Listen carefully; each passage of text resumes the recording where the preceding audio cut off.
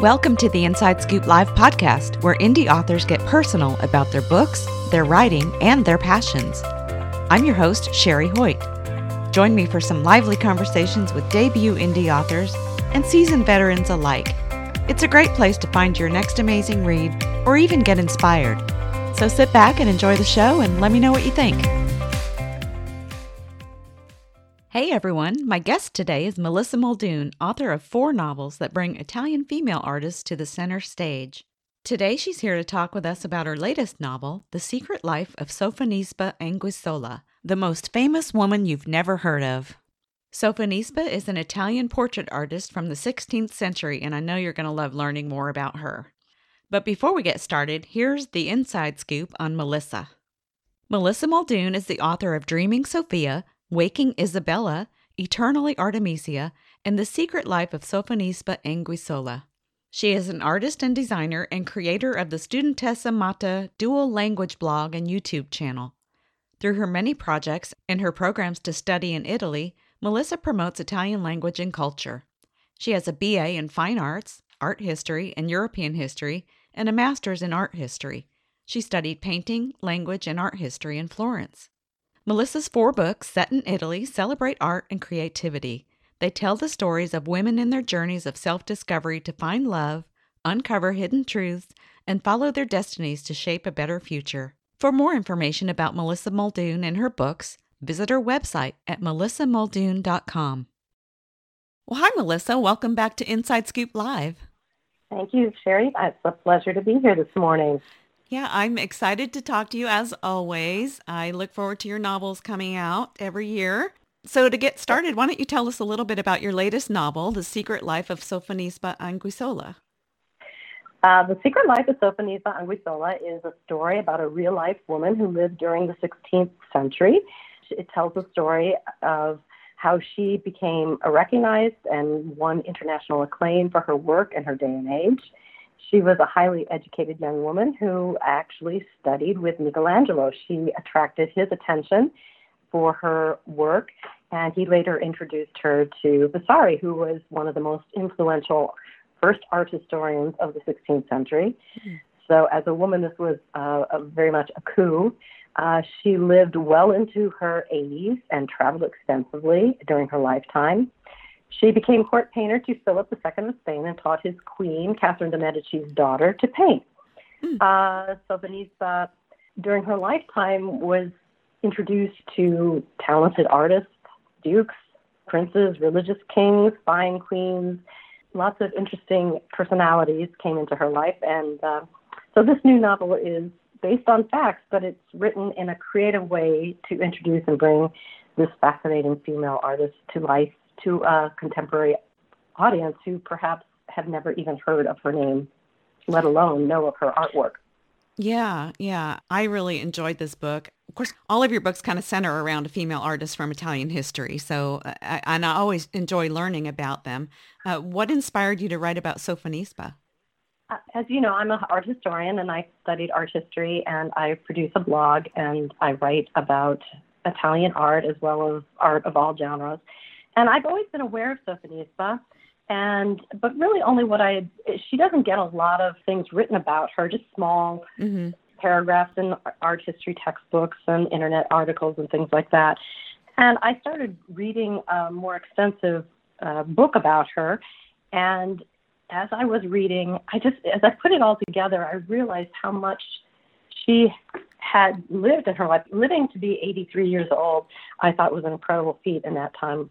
Yeah. Let alone all the things that she traveled to Rome, to Sicily, and she spent a long time at the Spanish court in Madrid. And so as I got to putting all these things together, I thought there's a story here. And I really wanted to create some kind of an imaginative way of bringing her to life to demonstrate how she became famous really in her day and age, which was unique for women of her time. And I love the subtitle, The Most Famous Woman You've Never Heard of, because it really sets the tone for everything that you're going to learn about Sofonisba as a reader, and I love that.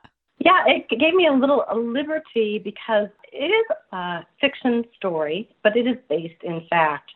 And it gave me the liberty to go explore things that perhaps, to embellish upon history to make an interesting story.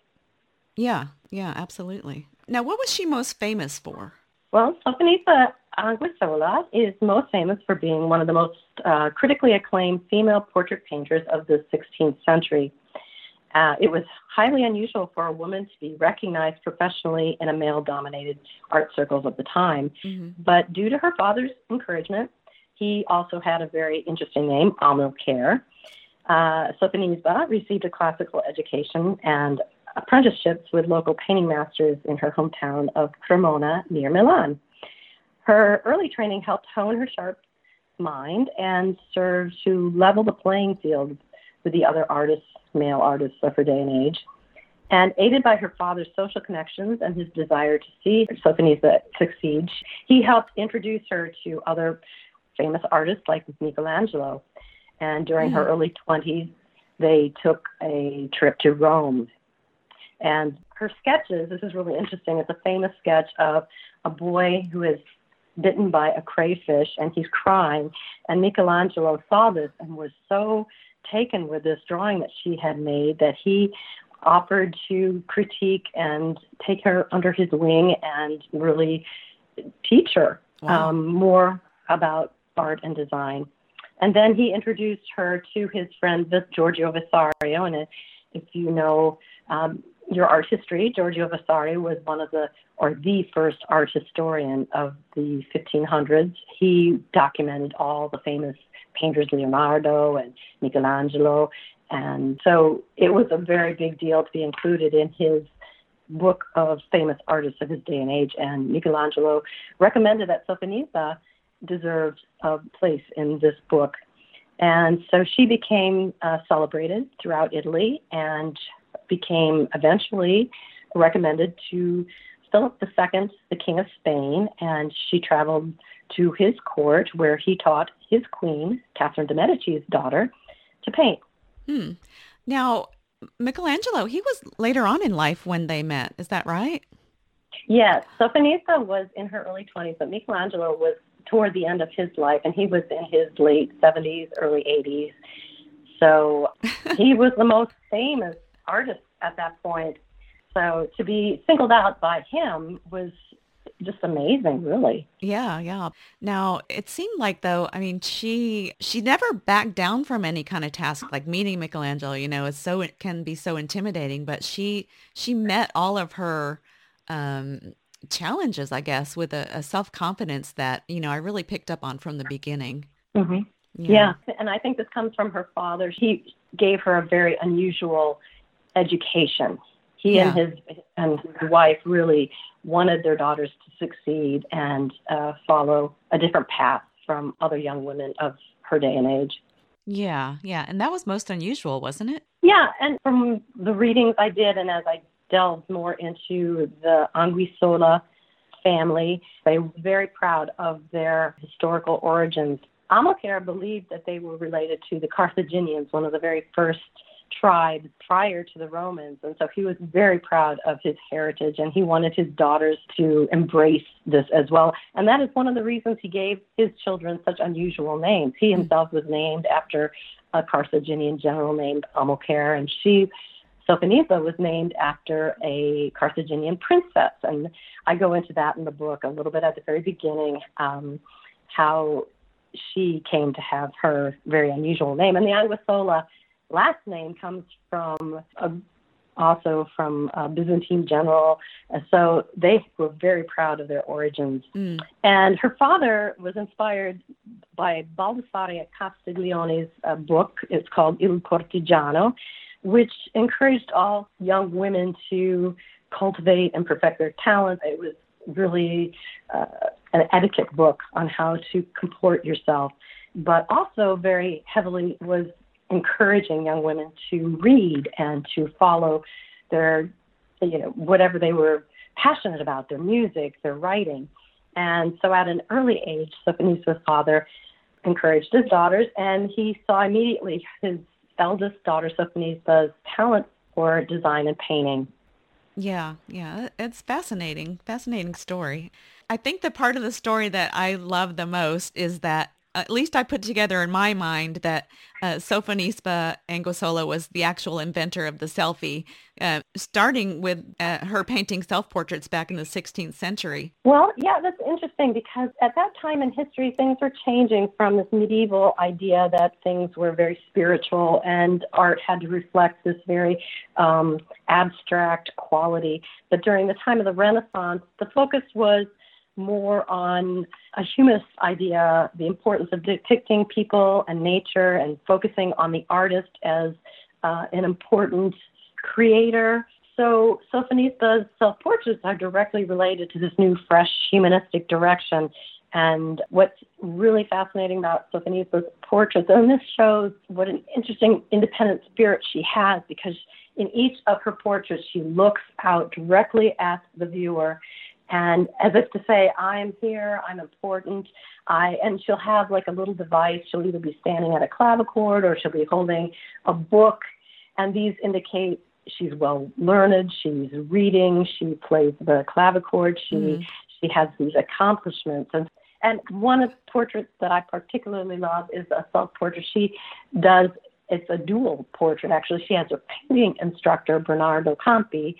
And at first you think that he's painting her portrait, she's depicting him painting her, but there's kind of an illusion thing going on with her arm. If you look closely, you see that she, in the painting of herself, the painting within a painting, she is holding his hand as if she is directing the brush strokes of her painting master. So, and it's almost like she says to the world, I am better than my painting instructor, and I have almost surpassed what he has taught me, and I am now, master of my destiny.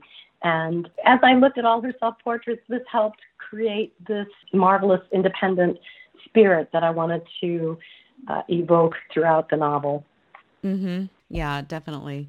Now, you wrote this story a little differently than you did your others. What made you decide to write Sofonisba's story differently? Yeah, that's true. Because with my first three books, I was interested in intertwining these, like a contemporary story with a story from the past. So I wanted to tell how a woman from the past has influenced a woman from the future and how their lives intertwine. So in Dreaming Sophia, the contemporary artist has these imaginative daydreams, and she is able to talk to personalities from Italy's past, like Eleonora de Medici and Michelangelo and Leonardo. And it was a device in order to bring Italian personalities to life. And in my second book, the heroine was investigating through a documentary the life of Isabella de Medici. And in my third book, Eternally Artemisia, the heroine is an art therapist, and she believes in parallel lives. And so she is able to connect with Artemisia Gentileschi, who was a painter from the 17th century. And through these bonds, we learn the background story, as well as we see how it influences the contemporary heroine. But as I was doing my research for Sofonisba, I really wanted to focus and stay in one time period and explore what that would feel like instead of bouncing back and forth between, contemporary and going back into the past and time travel and all that. Yeah. And I wanted to really ground my story in the past. And I decided to focus on one heroine set in the 16th century. And I felt her story, as I said, was rich enough and elaborate enough with lots of twists and turns to develop a tale entirely based on just Sofonisba. But still, it got a little tricky because, the arc of the story follows her from a very young girl to an old woman. So that was an interesting journey, and it presented its own challenges, so to speak, to show her progressing in maturity and how she changed throughout her life. And as I said, the story kind of opens up with her as an old woman speaking to a young artist, and he wants to know about her life story, and I used that as a device to introduce her story to the world. Yeah, I love that method. I thought it was very effective. Now, the artist that she was telling her story to, was he an up-and-coming artist? He was up and coming, but yes, he was an important artist, a Flemish artist, Anthony van Dyck, and he had traveled to England and he had worked at the English court there. And I just thought, when I read the this is what really got me interested in writing this story. I was like, okay, yeah, she's an interesting person. And then as I got reading and I saw that they had spent an afternoon together, and he comments later in his diary that he learned more about art and life from this one woman, this Sophonisba Anguissola, than anyone he had ever met in his life. And I thought, what would she have told him that afternoon? And what could have been so life-changing, and how could he have formed such a bond? He was like 26 or 23, a young man, and she was in her late 80s. And what went on that afternoon when they had tea and talked? And so that got me started thinking, and originally I was thinking it was going to be, I wanted her to spin her story, but yet she's mischievous, and she's lived this long life, and she has a sense of humor, so she wants to have some fun with him, tease him. And I like the relationship too, because it almost mimics her relationship she has with her husband when they met. They have this teasing banter back and forth. So she, even in her old age, she keeps this sparkle, this witty character about her, and she's able to have fun with Anthony Van Dyke.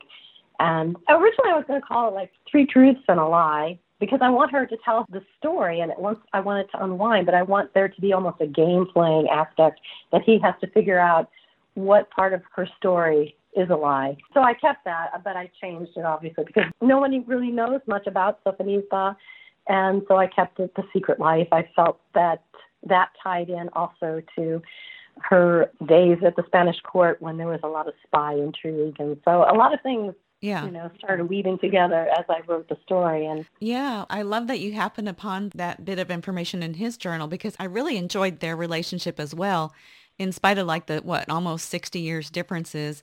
It was almost flirtatious, harmless, but it was fun to read about them going back and forth in a playful manner. And they're kind of parallels too, because she, as a young girl, meets Michelangelo in his early 80s. And so there are a lot of parallels throughout the story that, Michelangelo gives her advice and gives her the secrets of life and some encouragement. And she's able to relay that also to this young artist. Yeah, absolutely. Pay it forward. As an old woman. As an old woman, she's able to pay it forward. Yeah. So The Secret Life of Sophonisba includes a healthy doses of intrigue and romance and betrayal. You've got love and war and politics. As usual, there's truly something for everyone in your novels. I'm curious, though, which storyline did you have the most fun writing? I loved all parts. I really enjoyed writing the story. But I really enjoyed writing the book's middle section, which takes place in Madrid during Sophonisba's days as court painter in Spain. And really very little is known of what happened during that time. She was in her 30s about when she arrived at the palace in Spain, and she was called there. She painted a portrait for the Duke of Alba, who also plays a very interesting part of the whole novel, which is very much embellished. But she got to know the Duke of Alba, who was the governor of Milan, and as he was on a peacekeeping mission in the northern Italian region. But when he got called home to Spain, he brought her along with, and she became then part of Elizabeth's entourage. She became a lady-in-waiting to Elizabeth of Valois, as I mentioned, who was the daughter of Catherine de' Medici. So there was a tie there with the de' Medicis and Sophonisba. And as I was doing my research, I was very fortunate to come across Martha Walker's compilation of Elizabeth the Queen's original diary entries, which proved to be very fascinating reading. And it opened my eyes to some of the personalities. Don Carlos, who was King Philip's son, who was really off his rocker. He was really quite, he caused a lot of problems in the court, and the Queen documents all the disturbing things that he did. He was really a mad prince. And Sophonisba was, in this court circle, so obviously she had to have been privy to the antics and things going on at court and what Don Carlos was saying and the things he was doing. And so I knew there had to be some kind of relationship there that I wanted to explore. Yeah. And also, it pleased me to incorporate, as I said, the spycraft into the plot, because there was a lot of intrigue going on between the court in England and the court in Spain, and back and forth, and things that were happening in the Netherlands, trying to keep the heretics down. And so there was a lot of political intrigue going on, a lot of back and forth between the papacy and the Church of England. So this whole spy gathering, information cover-ups, and just the unconventional lifestyles, all these things fit nicely to the theme of the secret life of Sophonisba and untangling the true story of her life. Yeah. It sounded like such a crazy time, especially with the Mad Prince, like you called him. I love that. He was quite, he was only 23 when he died. He was the same age as Elizabeth, the French queen who came to become his mother, the Queen of Spain. But I mean, he burned down houses. He was self-centered and had tantrums, and just, he was a terror, and people walked on eggshells whenever he showed up. So he was a fascinating character to develop and to add to the story. I'll bet he was. You really painted him as a nasty character. But it's all true. It's all true. So that's why I'm so happy to have read this book that just gave me just great background information to craft my story and based on truth. Yeah. I also got, you touched a little bit upon it, how Sophonisba is used to being somewhat independent, given the way she was brought up and educated. And I almost felt like she found the court life to be a little bit stifling. Yeah, maybe that's a departure on how I would view it. I think it must have been amazing to be there. It was an honor for her to be there. Mm-hmm. But after a while, there are restrictions. You have a lot of court protocol.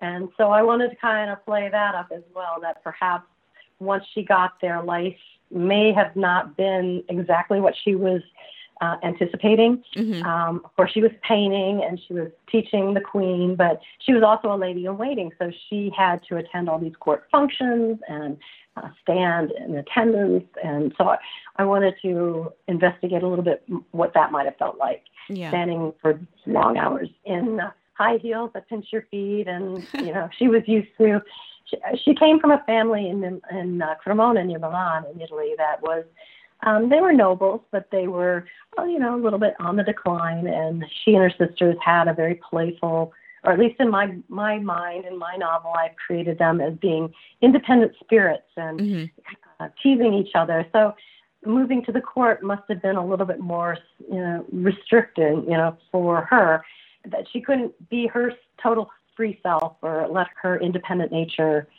flourish. So she starts to feel a little like her wings are clipped a little bit. Yeah, it's a little more formal for sure. Yeah. Mm-hmm. So what was the most challenging part of all that to write? Well, the challenging part in any historical novel, I would say, is trying to convey the information, the history part, so that it puts it into context so that the reader is up to speed, can understand why characters would act a certain way, because or the political climate, the social climate, why people would act a certain way, what their motives would be. But you have to impart some of this information in such a way not to be so heavy-handed and not to be doing these information dumps, so to speak, to lightly paint the picture so you would understand the tensions between Spain and England and the political climate between Spain and the Netherlands, and why Duke of Alba has to go charging off to the Netherlands to put down the heretics. And also when she goes to Sicily, toward I would like to say the third part of the book.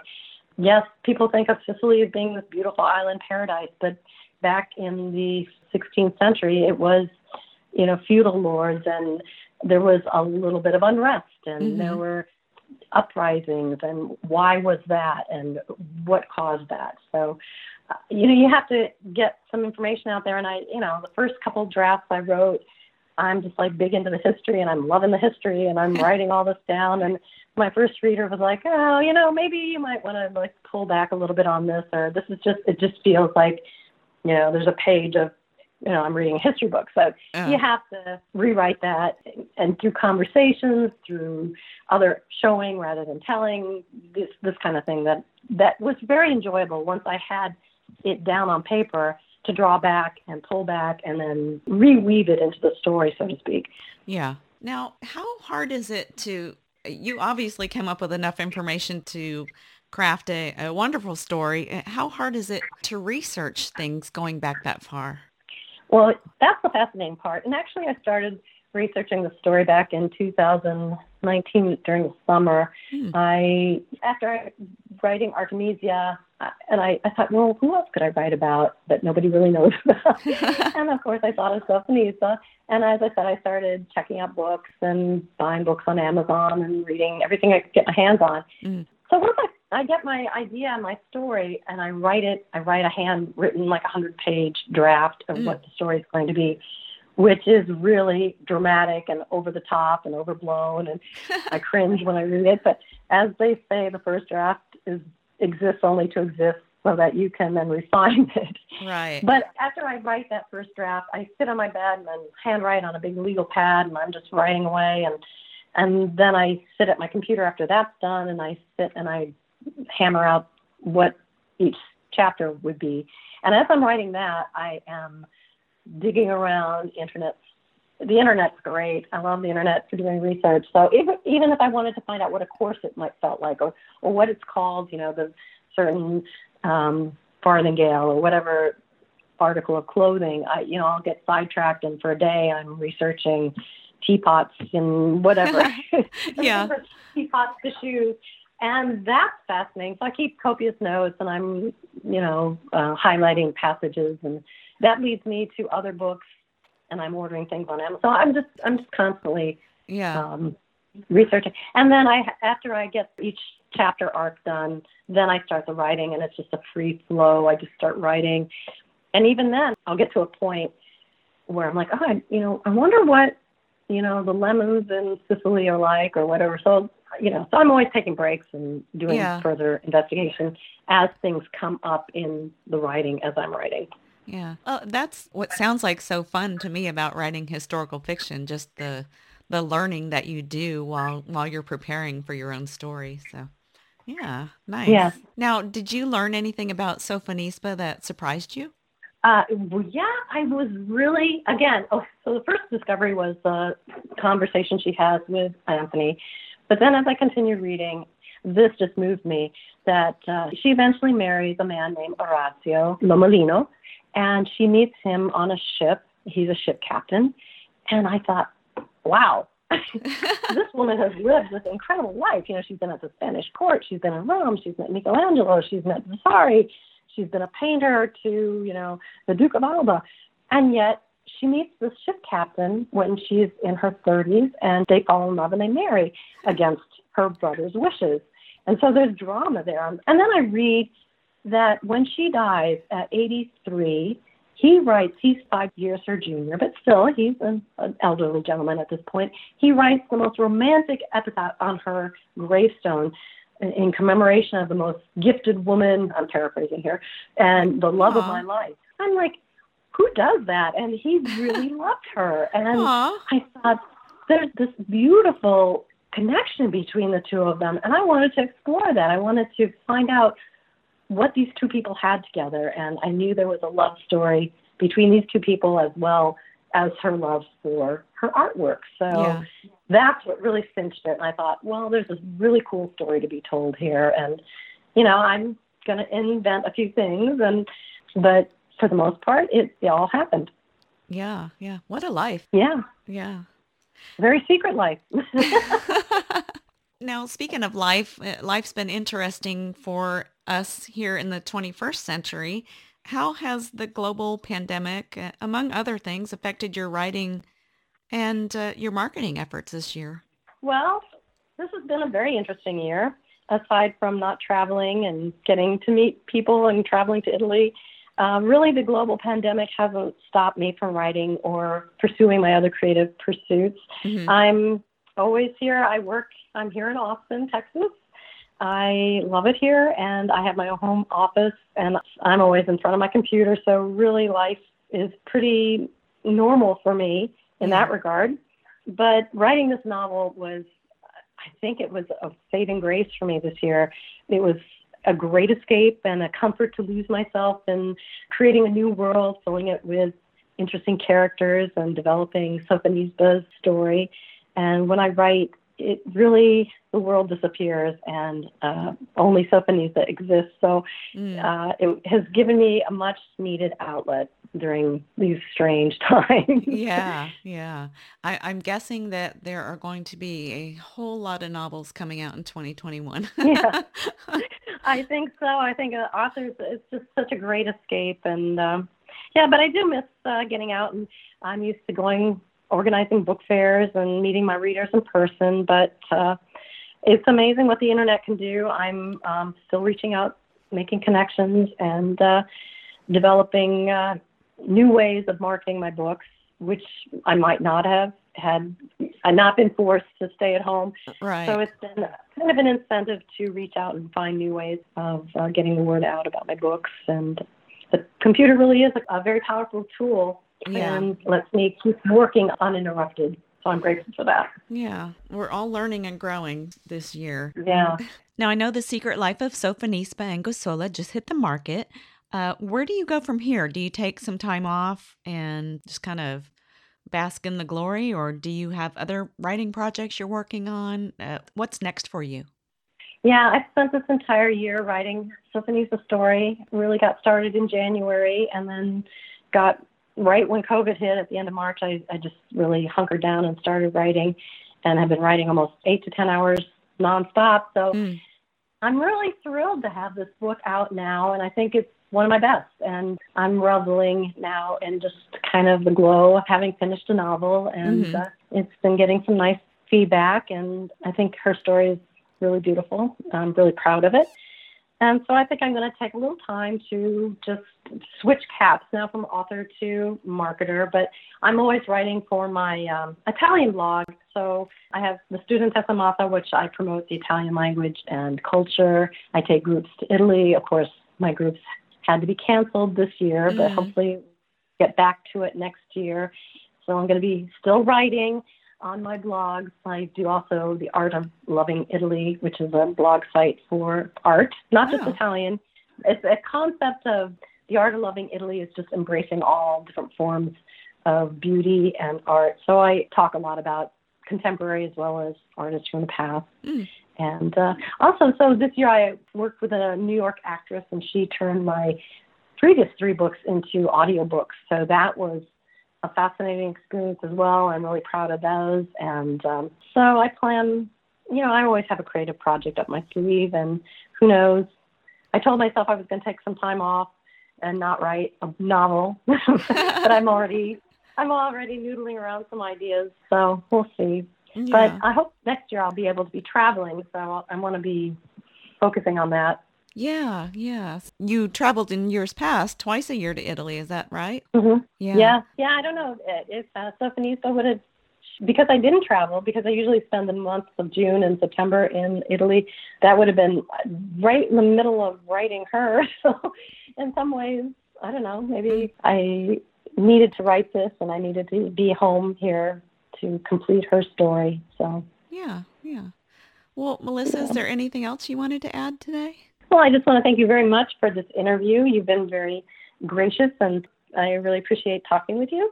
I also want to thank all the people who have read my previous novels and who will be reading the story of Sophonisba. And I hope my adventures of all my heroines, especially those of Sophonisba, keep you all entertained. And I sincerely appreciate all the moments you spend turning the pages, getting to know my characters. And hopefully when you finish the novel, please consider giving a review on Amazon or Goodreads. I check all my reviews and comments, and they inspire me to continue writing. And it's also a great way for others who are interested in art, Italy, and strong women to find my novels. So I appreciate that. And look for all my novels in audiobooks, too. It's like a mini movie. It was really fun to create. So please go listen to one of my audiobooks. Oh, nice. Yeah, absolutely. Well, thank you so much, as always, for sharing a little bit about your work and a little bit about yourself with us, Melissa. Thank you so much. Listeners, thank you for joining me today for my interview with Melissa Muldoon. To learn more about Melissa and all of her work, visit her website at melissamuldoon.com. And be sure to check out all our author interviews at InsideScoopLive.com.